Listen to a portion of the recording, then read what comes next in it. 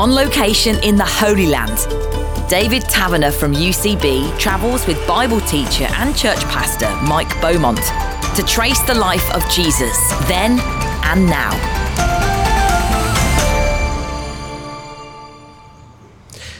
Any visit to the Holy Land, Mike, takes you to lots of different places around the Sea of Galilee. This is another one, Magdala. What references are there in the Bible to Magdala? Well, we're going to be hard-pressed to find one, David, because there aren't any. And yet, there is a connection very much with the ministry of Jesus. First of all, because the Gospels often tell us that he went to the nearby villages or every village, and this is just down the coast from Tiberias. But also because one of his most faithful supporters came from this place, and the connection is there in her name, Mary Magdalene, Mary, who came from here, this village of Magdala. I see, so she's simply named after the place where she came from, where she grew up or whatever. Absolutely, like Jesus was known sometimes as the Nazarene, Jesus of Nazareth, Mary from Magdala.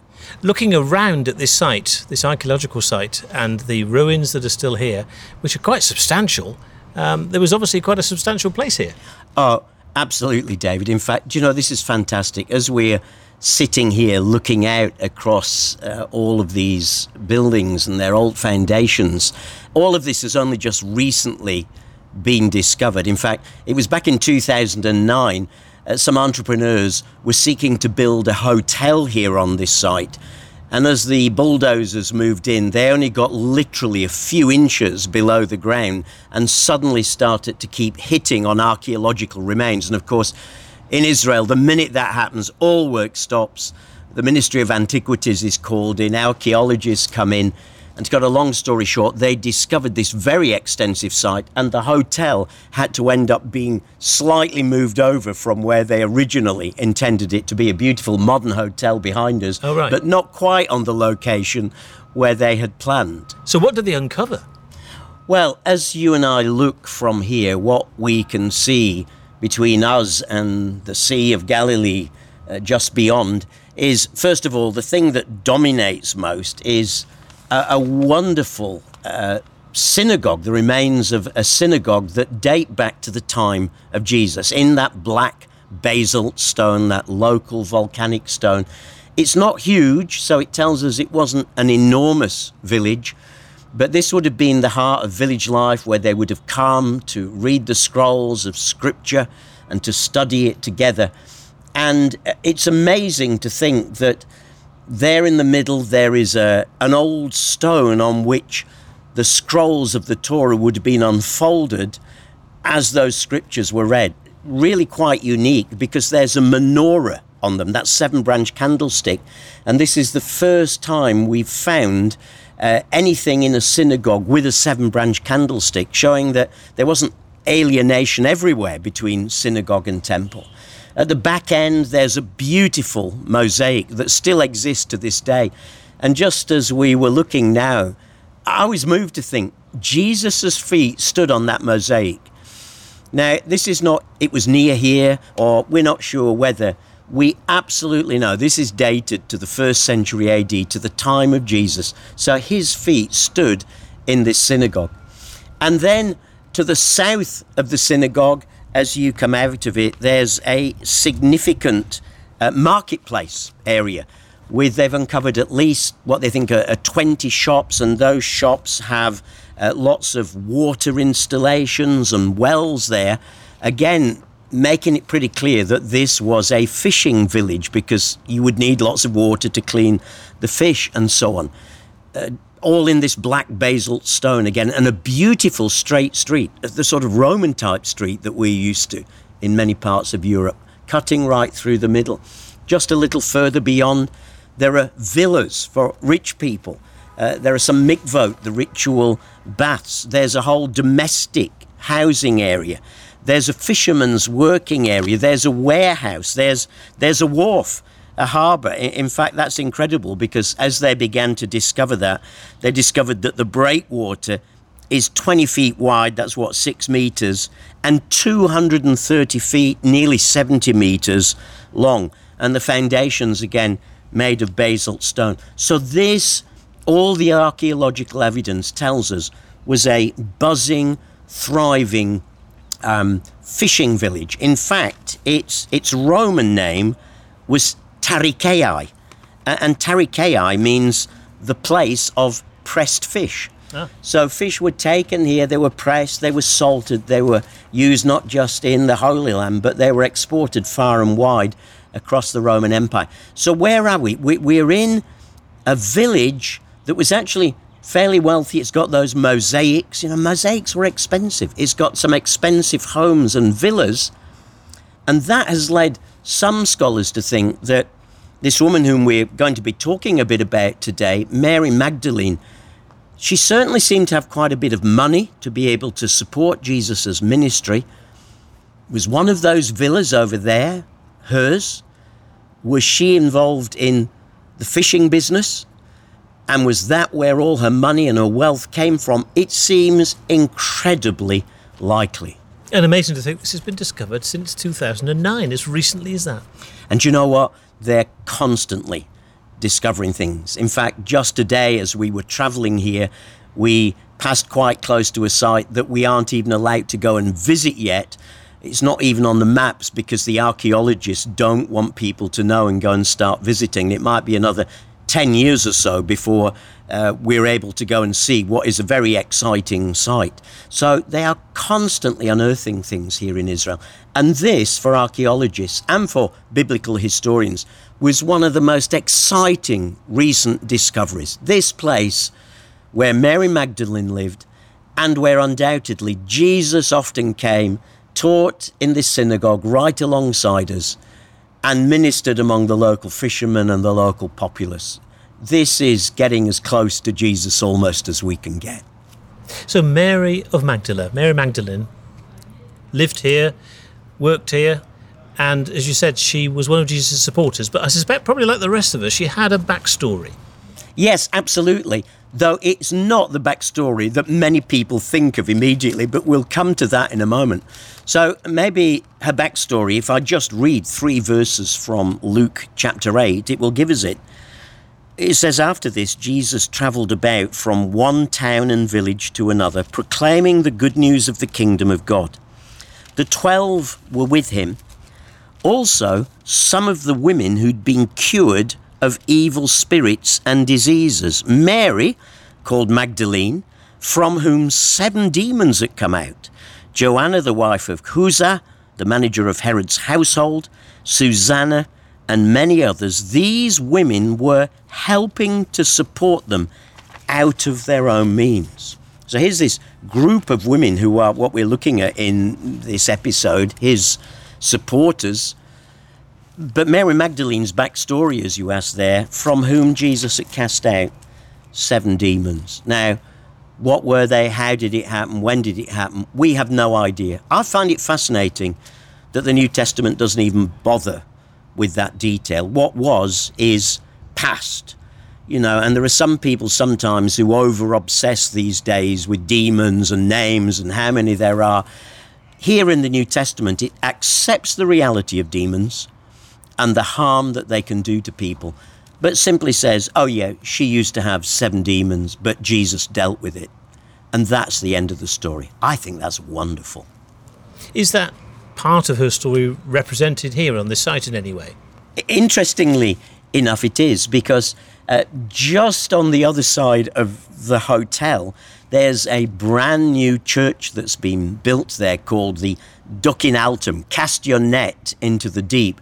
And it's absolutely wonderful because the chapel itself, its sort of pulpit come altar at the front is like a ship with a mast and a sail draped over to it, and an arched window, so you look out with an infinity pool behind it, and it looks like it's floating a fishing on boat. The Sea of Galilee. Absolutely, it's a wonderful place to go.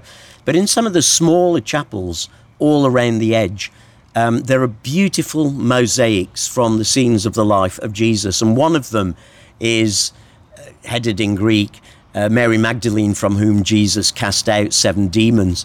And just as you and I were looking at it again now, we spotted a thing that I'd not seen before, which is in this beautiful mosaic. There are 6 nasty black little demonic type figures sort of scurrying away as Jesus commands them to go. And I thought, 666, where's the other? And then I noticed this serpent coming from her arm and wrapping itself round the tree, because of course demons represent their master, the great serpent, Satan himself. So recalled there, but certainly in the New Testament, recalled but not delighted in, not focused on. Demons are not a thing to focus on. Jesus is the one to be focused on, is its message. Whatever that was, however she was set free, transformed her life. And that's supposed to be the key thing. Yeah, absolutely.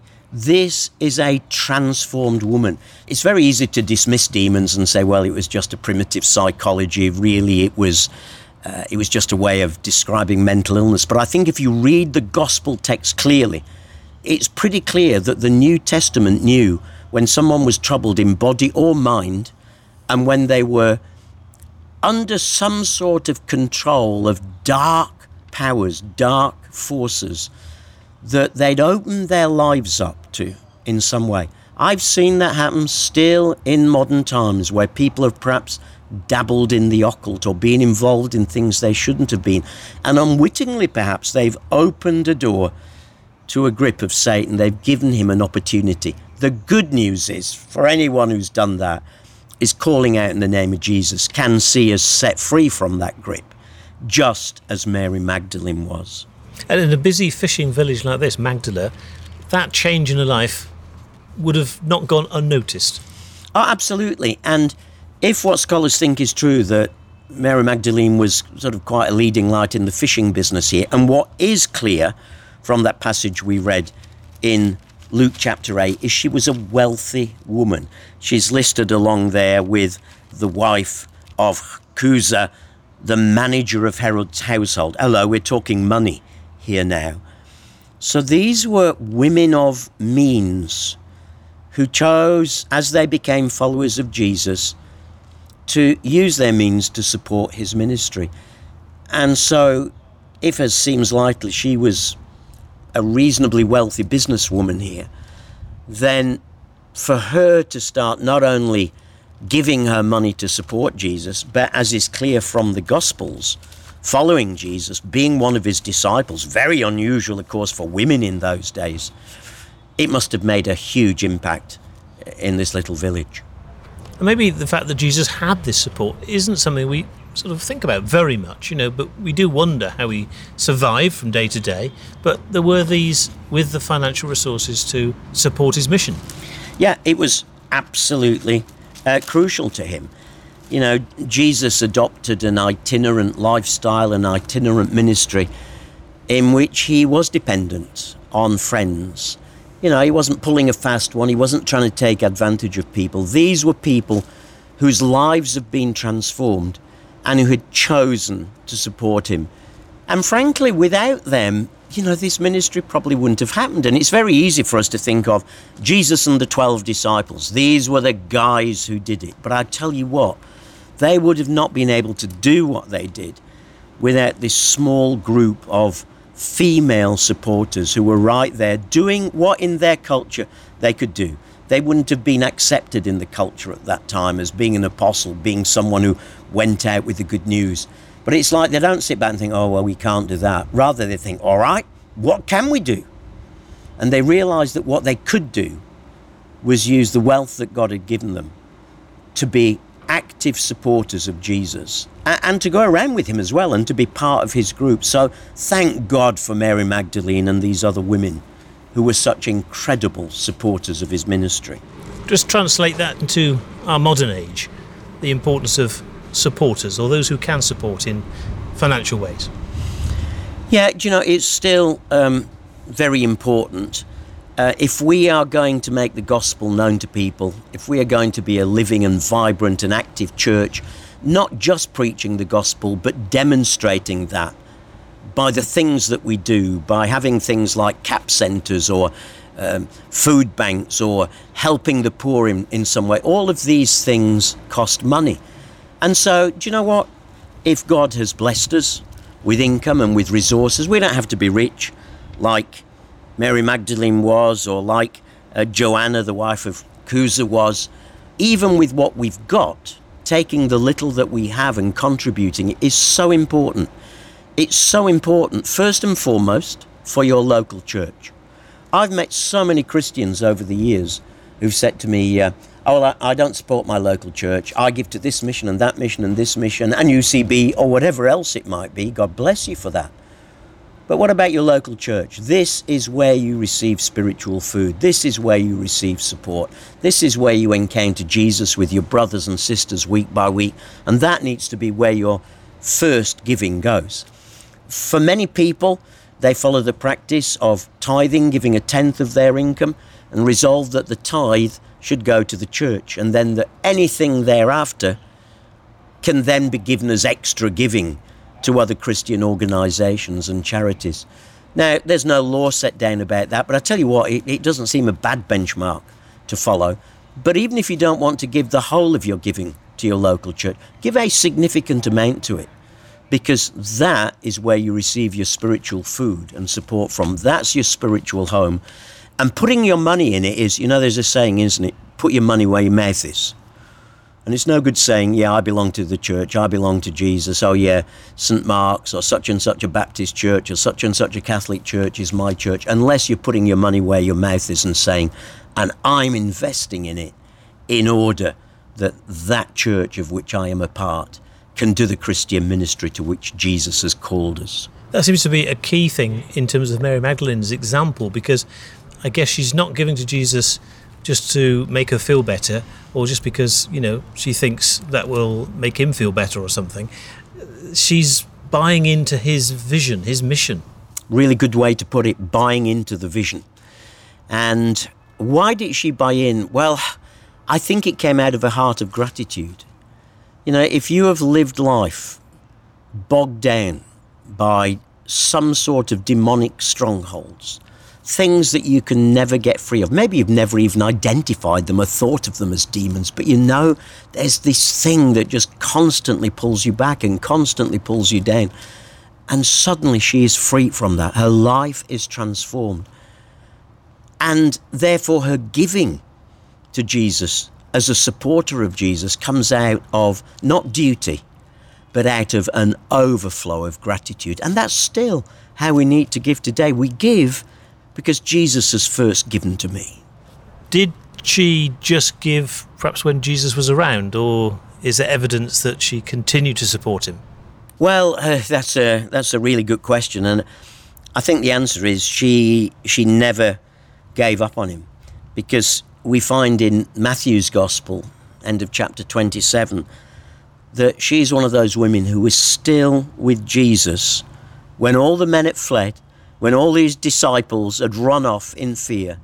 She's one of the women who's still there with him as his body hangs on the cross. Now, if that's not commitment to the end, I don't know what is. And that commitment got a reward, by the way, because she was one of the first to witness the risen Jesus on the third day. Look in Matthew 28 and John 20, and you'll find there that she's one of the first and is one of those who's told to go and tell the other disciples, which is why in some church traditions she's sometimes been known as the apostle to the apostles, because she was the one who was sent to the ones who were going to be sent. So now she was in it for the long haul. But I just need to get my bearings, because here we are in Magdala on the Sea of Galilee. She came from this place, but that story that you've just referred to, that's in Jerusalem.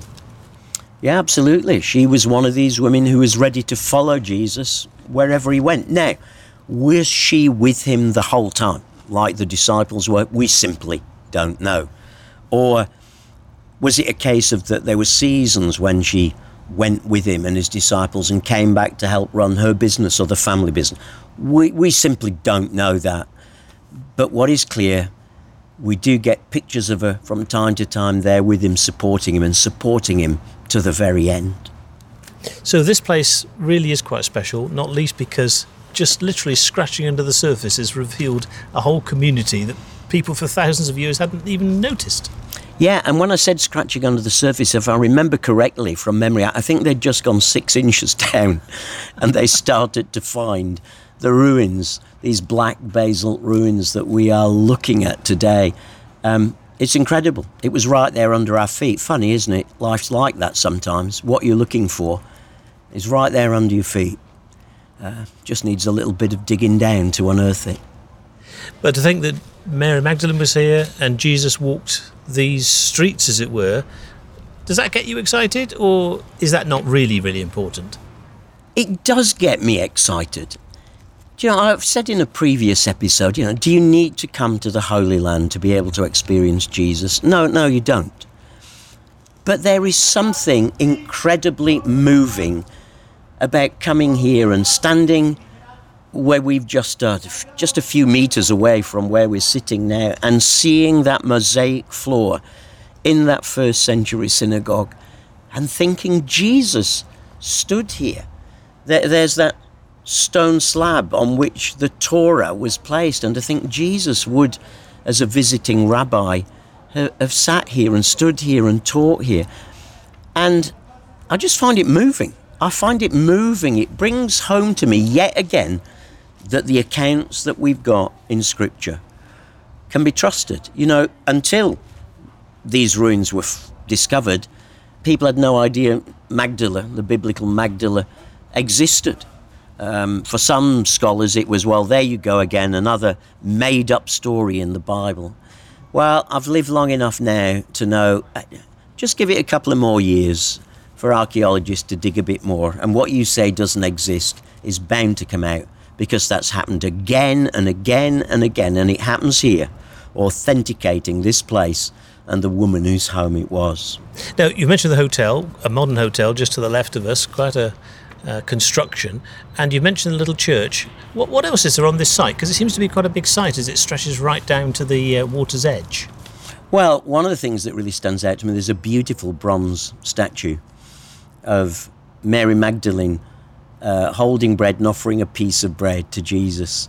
And it's in a very simple style, very modern style, but it really is quite powerful and just sums up who this woman was and the support that she gave to Jesus. One of the other things that is worth mentioning, in a sense, it's not about this place and it's not about Mary Magdalene, but in the Duc in Altum modern chapel that I mentioned to you, down in the basement level of that church is the most beautiful, powerful painting I've ever seen of the woman who reached out to touch the hem of Jesus's garments. And the artist has painted it at feet level. So the thing that you see are the feet and the toenails and the sandals and just perhaps the bottom foot of their legs. And you see Jesus's, the hem of his garment. And through all these sort of what would have been dirty, dusty, smelly feet trampling around, this little hand stretching forth, a woman's hand stretching forth to touch the hem of his garment. And at that point where it touches, there's almost like a glow, because Jesus recognized that power had been released from him. It is one of the most moving pictures I've ever seen. On the one hand, it brings home, if you like, the earthiness of the life that Jesus lived. Dirty, dusty feet, dirt under your toenails. There's even little images of that in the painting there. And yet this woman who dared to reach out to him, like Mary Magdalene, dared to reach out to him and found that he changed her life. It's fair to say that Mary Magdalene has actually had quite a bad press, hasn't she, really? Yeah, this poor lady, she's definitely had a bad press due to being identified by some people as the sinful woman, the prostitute who anointed Jesus' feet that we read about in Luke chapter 7. But here's the funny thing. There is absolutely no grounds whatsoever for identifying Mary Magdalene as the sinful woman who did that. And actually, that misidentification arose simply by a mistake that Pope Gregory made in 591 AD. And he was preaching a sermon and he made a slip, as preachers can do at times, and he ended up conflating Mary Magdalene with this sinful woman. And ever since then, it led to sort of widespread belief that Mary Magdalene was a repentant prostitute or a promiscuous woman. And then out of that, elaborate stories and myths grew, especially in the Middle Ages in Western Europe, which exaggerated the backstory and her wealth and her beauty. And thankfully, in 1969, Pope Paul VI removed that identification, though it is still carried on to this day. Another way she gets bad press is in some modern novels where she's identified as, in effect, being the lover of Jesus, and she was the one who was Jesus's most favoured disciple. She was the one with whom Jesus shared special secrets. After Jesus' death and resurrection, she went to Gaul, southern France. And so you've got all these wild stories, the sort of stuff that you get in Dan Brown's novels and other novels like that. And they go right back, actually, to the 2nd century, to what were called Gnostic Christian writings. Gnostic means those who had secret knowledge or secret mystery. There were things like the Gospel of Thomas or the Gospel of Philip that the early church very early on rejected and said, no, this is not the authentic Jesus at all. And so those fables and stories were rejected. But as in many modern novels, you know, why give up a good story? And so to this day, Mary Magdalene can still be spun as, in effect, the lover of Jesus. It's complete, well, if I can use a theological term, tosh. Well, let's go back to the Bible then and remind ourselves of what the Bible says about Mary Magdalene, particularly, as you mentioned earlier, just briefly, when she was in the garden on that first resurrection day and she had this meeting with Jesus. Yeah, well, why don't we read it? Matthew chapter 28 says, after the Sabbath at dawn on the first day of the week, Mary Magdalene and the other Mary went to look at the tomb. There was a violent earthquake, for an angel of the Lord came down from heaven, and going to the tomb, rolled back the stone and sat on it. His appearance was like lightning, and his clothes were white as snow, and the guards were so afraid that they shook and became like dead men. But the angel said to the women, including Mary Magdalene, do not be afraid, for I know that you're looking for Jesus who was crucified. He is not here. He has risen, just as he said. Come and see the place where he lay. Then go quickly and tell the disciples he's risen from the dead and is going ahead of you to Galilee. There you will see him. Now I've told you. So the women hurried away from the tomb, afraid, yet filled with joy, and ran to tell the disciples. But suddenly Jesus met them. Greetings, he said. They came to him, clasped his feet and worshipped him. And then Jesus said, don't be afraid. Go and tell my brothers to go to Galilee, and there they will see me. Wow, what a privilege for this woman who had been so supportive, not just with her money, but with her heart, reflected in how she was there at the end as he hung on the cross while others fled. What an incredible privilege this supporter of Jesus received. Someone who wasn't a main headline. She would never write a gospel. She would never be one of the great figures like Peter and Paul who travelled and helped plant churches. But we're still talking about her today, sitting here in Magdala, for the simple reason that she was a faithful supporter in the way that God allowed her to be. And to think that when she first met Jesus here in Magdala, who would have known how things were going to unfold and how her life would end up as it did? And you know what, David? That's always the case for all of us. Who would know what Jesus would do with our life? I grew up as a lad in a poor mining village in South Yorkshire, in a poor family. Who would have thought that one day Jesus would save me and end up taking me to many, many nations of the world to teach about him? And that's just my little story. Who knows what Jesus might do if we just give ourselves to being a faithful supporter. Well, as we're in Magdala, as we're reflecting on the life of Mary Magdalene, one of his supporters, just pray for us now. Lord Jesus, here in this place where one of your most faithful supporters lived and worked, we pray that we too might be faithful supporters, both of you and of your people and of your church. May we not guard what you have given to us to ourselves, but may we be generous in using it so that your gospel can be furthered. And who knows what you might do with us as we do.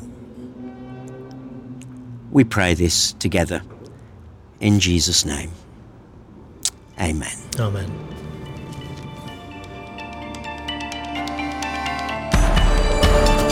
Mike Beaumont and David Taverner in the Holy Land, tracing the life of Jesus then and now. Check out the UCB website for the free episode guide with photos, Bible references and background information. Go to ucb.co.uk/Jesus then and now. And you can hear more 30-minute conversations with Mike and David talking about the Bible on the UCB Player app. Under podcasts, just select Bible books, Bible biogs, or Bible surprises.